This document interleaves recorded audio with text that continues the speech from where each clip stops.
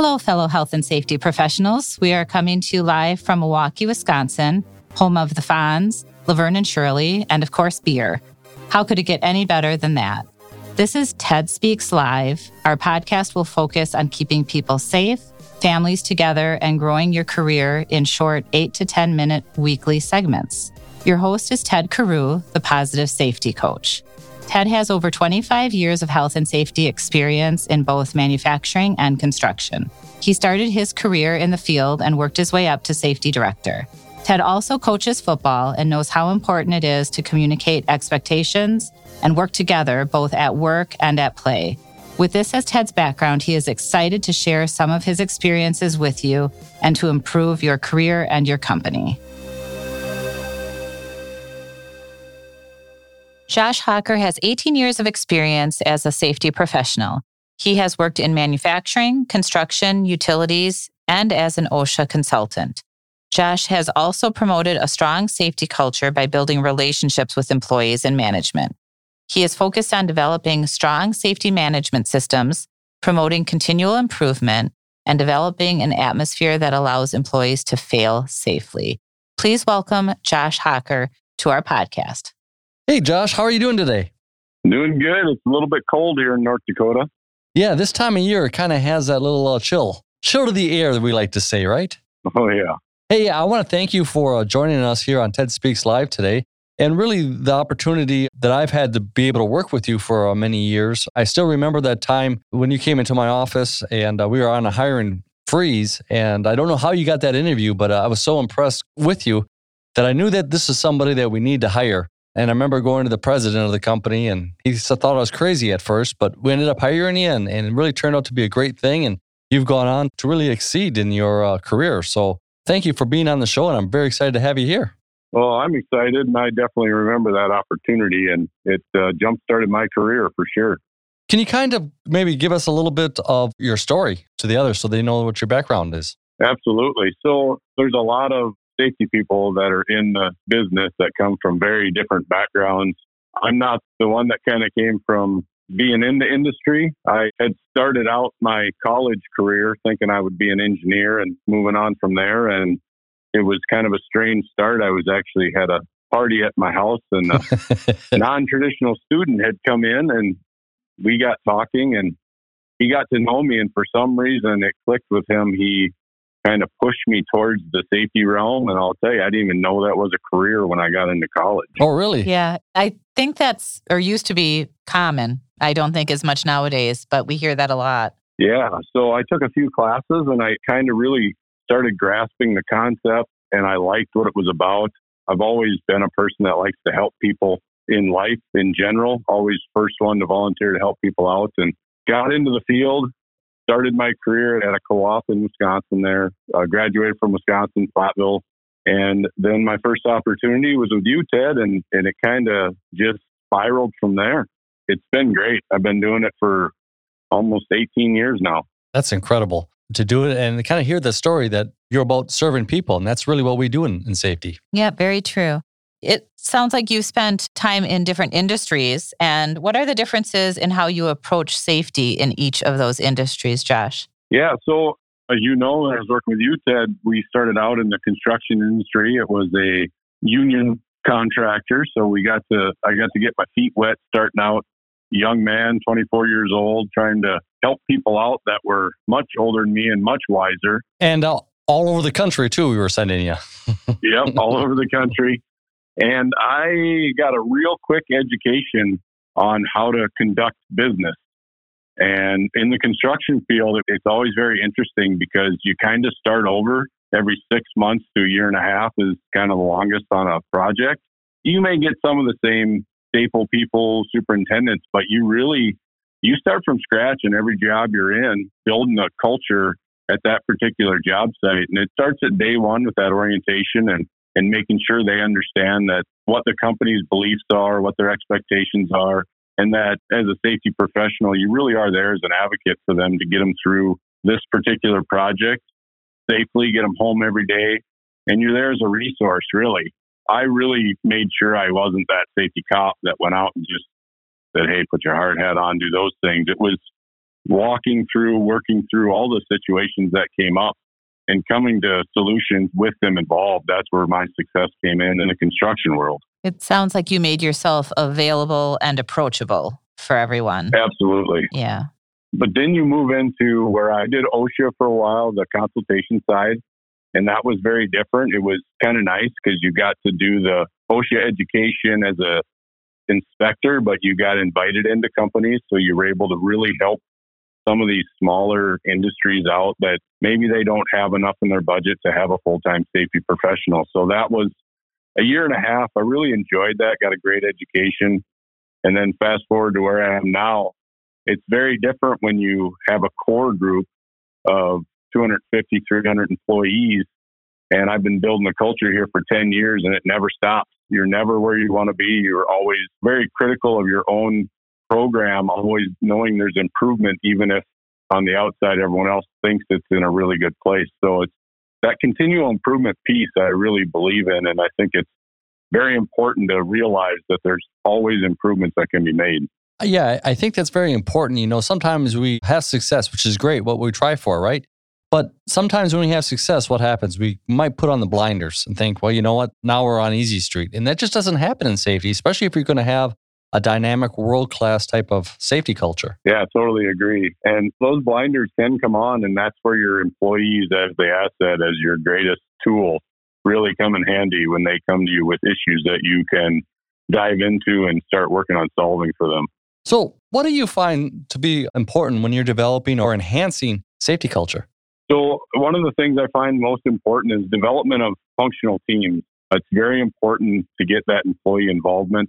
I've been able to do that where I currently am. Safety teams, safety culture teams, obviously your safety action teams are really important, but anytime a situation comes up, say we're changing a major policy, we will actually back off of that and make sure that we develop a cross-functional team with employees involved. And we really have had a lot of success getting buy-in from employees when they know that their voice is heard and they can be a part of writing it and a part of developing it. And then they get an explanation of why they have to do the standards part, but they also get input on how to apply that in the field that will work for them so they can still do their jobs without feeling that they're being pressured into doing things that they may not feel are important. So they're getting an input right away, right? And Absolutely. They're understanding the why of why they have to do this or need to do this. But if they're part of the process, that's going to just make you more successful. Is that kind of what you're saying, Josh? Absolutely. And honestly, I find a lot of joy in that. It's really fun to see the development of employees when they can brainstorm with you and understand, because as a safety professional, I'm not doing the job that they're doing. I may know what the standards are and how to apply them and watch them do their jobs, but they're the ones that can give a lot of gains to you in applying those concepts and standards and just different risk mitigation pieces. Yeah, Josh, why don't you just share real quickly with a person that you had recently that retired with you and how you were surprised by their reaction, I should say. Yeah. And I've had this happen in construction too when we end projects, but sometimes you get those real tough nuts to crack and you just keep working on them and you're always nice to them and they're always kind of going against the grain, trying to do things the way they used to do. You hear that a lot. Yep. And I had this gentleman and he was probably one of the people that just kind of fought me on everything. And when he left, he sought me out to let me know that it was a joy to work with me and I never gave up on him. And he felt that the whole job was safer because of me. And again, that's really nice. And I really enjoy that piece. But perfect safety culture is when I'm not the one they rely on for those pieces. It goes to their supervisors, but it's still good to know you make a difference. It kind of, as a safety professional, revitalizes your drive to know that you've touched people that maybe you considered to be very difficult to deal with. And they make it a point to point that out when they leave. Of course, not when they're there, but when they leave. And we all have those type of employees, but we have to find a way to deal with them. As we always say, that we got to make sure that we're maintaining our professionalism for them and doing the best job that we can, because once we get upset, then they've kind of won. So winning people over, very important in what we do in safety. Well, absolutely. And I think that's a good story too. You can take that to any industry. A lot of I think you said tough nuts to crack. A lot of management just want to kind of ignore or not deal with that. And that's really not the right way to do it. And your approach of just, keep on being there and plugging away and just being a kind person that wants to help, it does go a long way. And the approach is always a big key factor on how you deal with a lot of employees. So that sounds like that was a success. Absolutely. And I've definitely hung my hat on always conducting myself that way. I mean, it doesn't matter how frustrated you are with someone, they're going through something. Right. There's something in the background that you're not seeing. So usually when you work with them, it's my philosophy, it's real hard to be mean to someone continuously or resist someone if they just kind of are always nice to you. Right, exactly. Win them with kindness. That's what people say about me all the time. Well, Barb might argue. So over the years, how have your philosophies on your approach to safety changed? So definitely, again, when I got into the business, it was very standard, more standard driven, even though, you try to build those relationships, and very heavy on this is what the regulations are. And over the past 18 years, I've definitely evolved into more of a piece where we need to understand the employees and understand that how they work, that they make mistakes, that they're human too. And we can't train a lot of that stuff fully out of them by just talking to them. So it's really that grassroots in the field, getting to know people, understanding their work.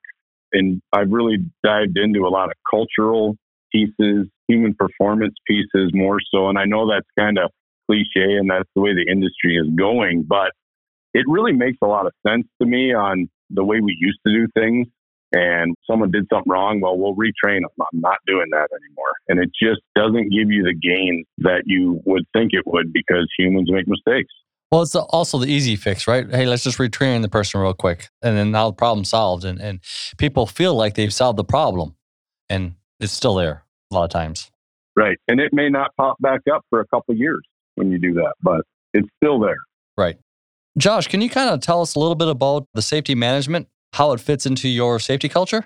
Yeah, so I had the pleasure of working for a company that was certified in the OSAS 18001 program.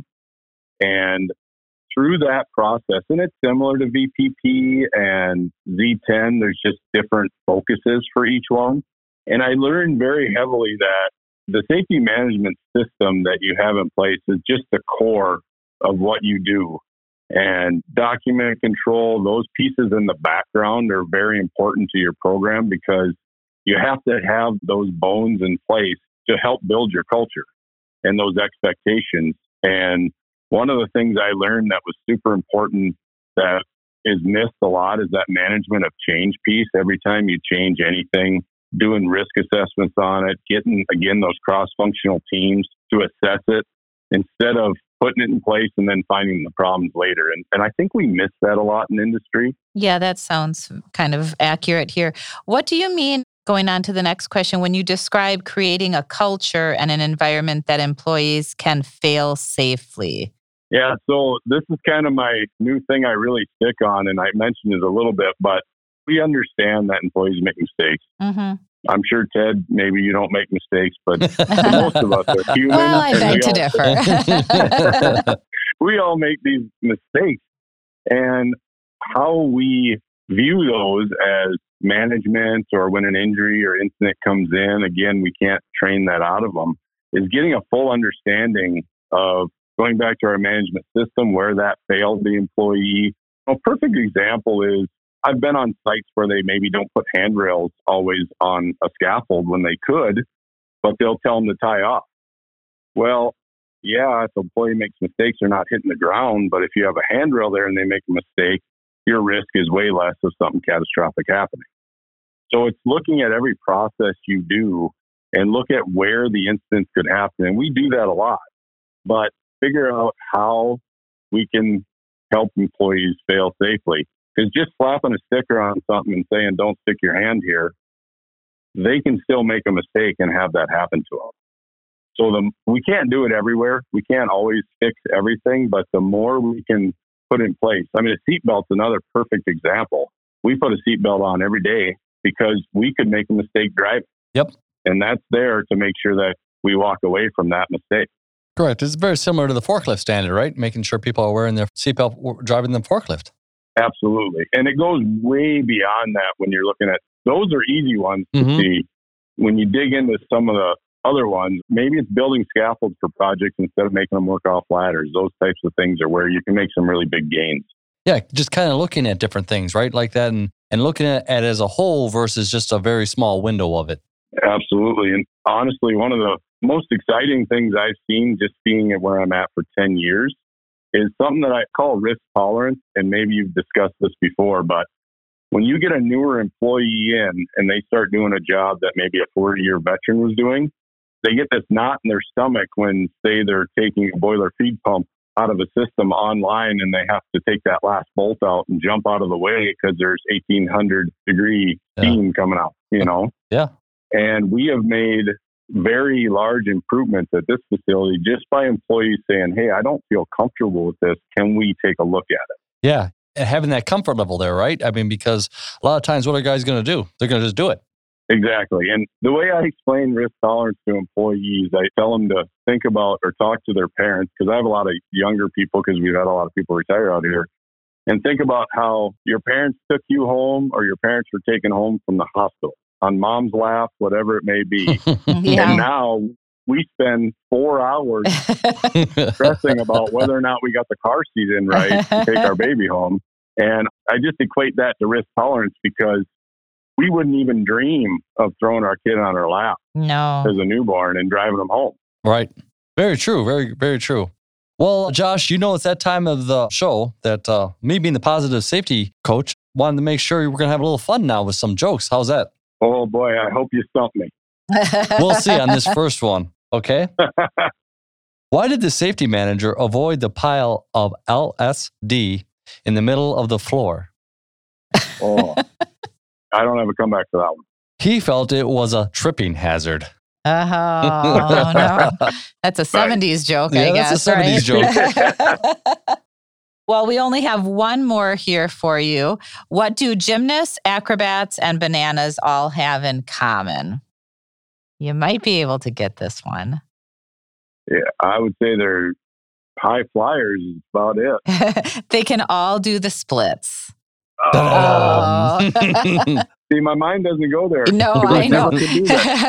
I'm not good with that either if I didn't have these in front of me. But that's why Ted's in the safety world and we're not comedians. So exactly. Josh, we really want to thank you for being on the show today. And I really enjoyed your expertise in health and safety and being able to help safety professionals. Yeah, it was very, very nice having you on the show. Thank you very much. Thank you. I appreciate the opportunity. Thanks for listening to TED Speaks Live with Ted Carew, the Positive Safety Coach. We would love to hear from you. You can reach out through email at ted.carew@healthandsafetynow.com if you'd like to know more about our podcast or if you're interested in being a guest. Feel free to check us out at healthandsafetynow.com. Rate and review on your favorite podcast app. Join us next week for our next episode. Have a super safe week.